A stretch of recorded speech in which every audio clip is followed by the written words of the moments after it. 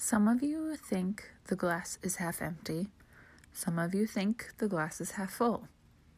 And some of you don't give a fuck and just want to throw the damn glass.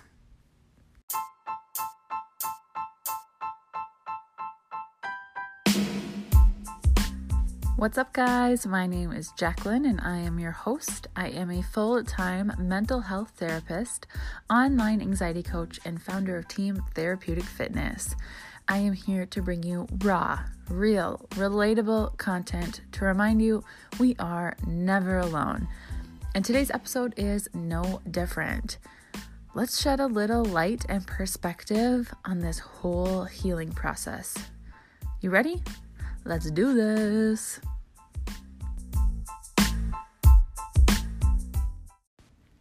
It is officially week 2 of my new adventure as a mental health therapist in private practice. And let me just tell you, it has been fucking amazing. The flexibility, the freedom. Oh my God, I love it. It means more time with Derek, more time for my entrepreneurial endeavors and giving back to all of you, which is really what I was put on this earth to do.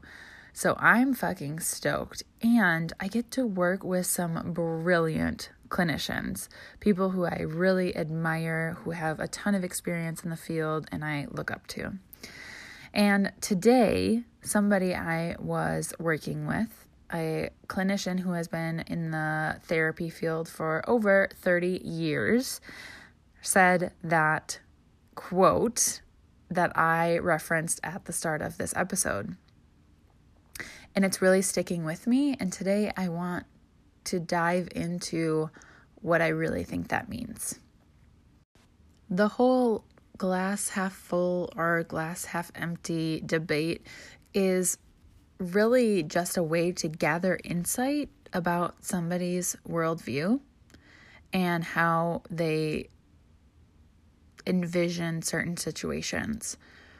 So if you are looking at a glass and it has exactly half of its availability full of water, would you say it's half full or is it half empty?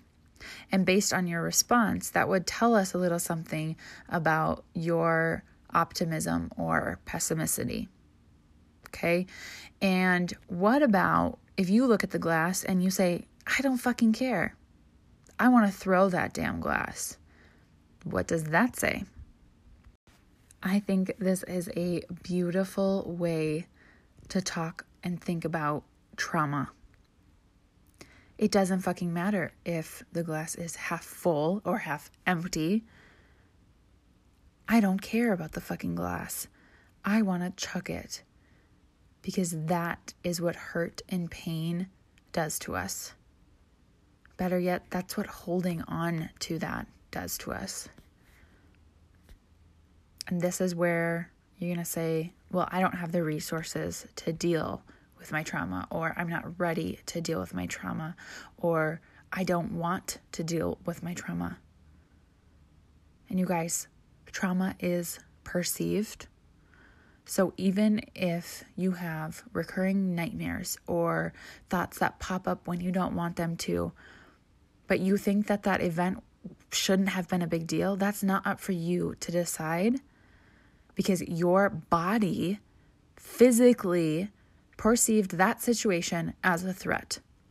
Your body went into fight, flight, or freeze, and it is impacting you still today because you released all of that stress hormones into your body. And every time it's thought about or brought up again or remembered even in the slightest way, your body experiences that again. That is what trauma is.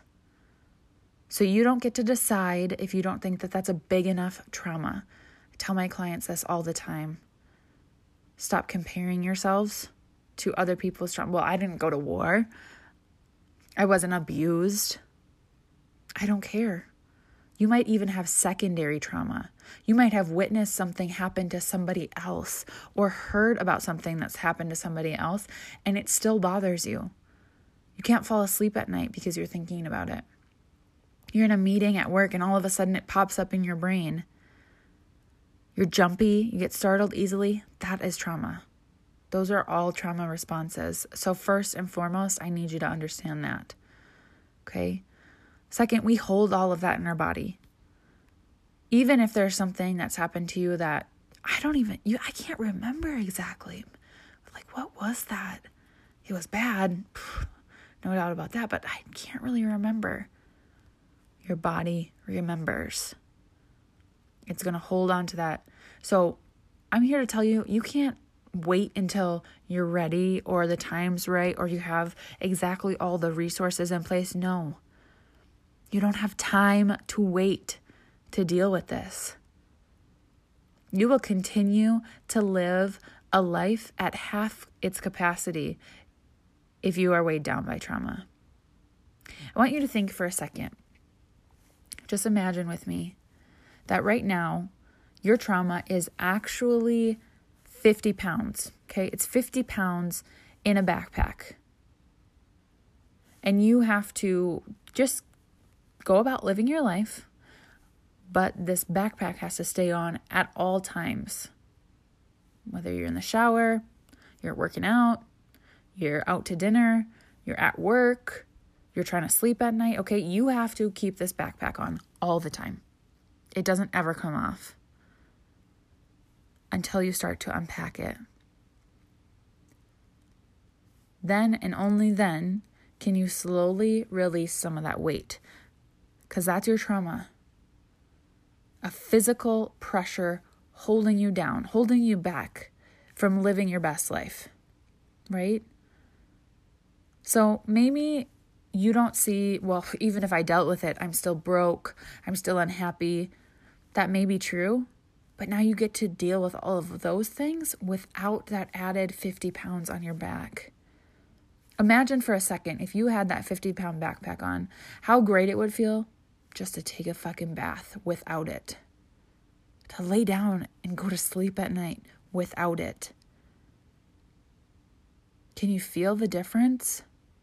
Just talking about it, it like stresses me out, knowing that I still have some past wounds that I need to heal, past traumas that are like, oh my God, when I think about it, like I'm choosing to put all of that in a backpack and carry it on my back every single day because I'm not ready to deal with it. How can I not be ready? Do I really want to live my life with this added weight? No. Will I still be in debt or struggling or unhappy without the backpack? Yeah, those things will still be there. But Jesus, they'll be a lot easier to deal with without that added weight. Do you hear me? Do you feel what I'm saying? Does that make sense? Maybe it doesn't make sense to you right now. Maybe you can't understand why this is happening to you, why you feel like this. But trust me, from an actual professional in the field, a self-love expert, and someone who has done the work herself, I know what the fuck I am talking about. I can see it. I no longer see people as crabby or out to get me or to hurt me. I literally look at people and I just go, I wonder what happened. I wonder how big your backpack is. How much trauma you're carrying around. I recently had someone on my Instagram say that I was being manipulative. Now, I don't know about you guys, but that really triggered something in me. That is a powerful word to use about somebody. And I thought, okay, let me try to put myself in her shoes, right? Before I get defensive and explain to her what I'm doing and how I'm the farthest thing from manipulative, I thought, oh, I wonder if this is even about me. Maybe she's got something going on. You know what? I bet somebody's really hurt her before. I bet it's hard for her to trust people, especially a stranger on the internet. I forgive her. And then I proceeded with my remark, and I actually said, thank you for the feedback. She maybe thought I was being passive aggressive, but I was honestly trying to be genuine. I want anybody to perceive me as being manipulative in any sense of the word. But more than that, I just wanted to give her a space to be heard, because it seems like that was what she really needed at that time. And I was happy to give that to her because I've done the healing. And I'm in a space to acknowledge when it's not about me. But if you haven't done your own work and you're carrying your own trauma still, and that backpack is weighing you down, it's like walking through fucking mud, right? Then I gotta tell you, you're gonna be far less gracious and patient and empathic towards the people around you. And that is not someone I want to be. So I chose to put in the hard work so that I could be where I am now. And sometimes my glass is still half empty. And sometimes it's half full. And other times I just want to throw the fucking glass. But I want you to take a quick little self-reflection assessment and see, yikes, where do I fall in that? How big is my backpack? And where could I be doing a little bit more work right now on me to be the kind of person I really want to be?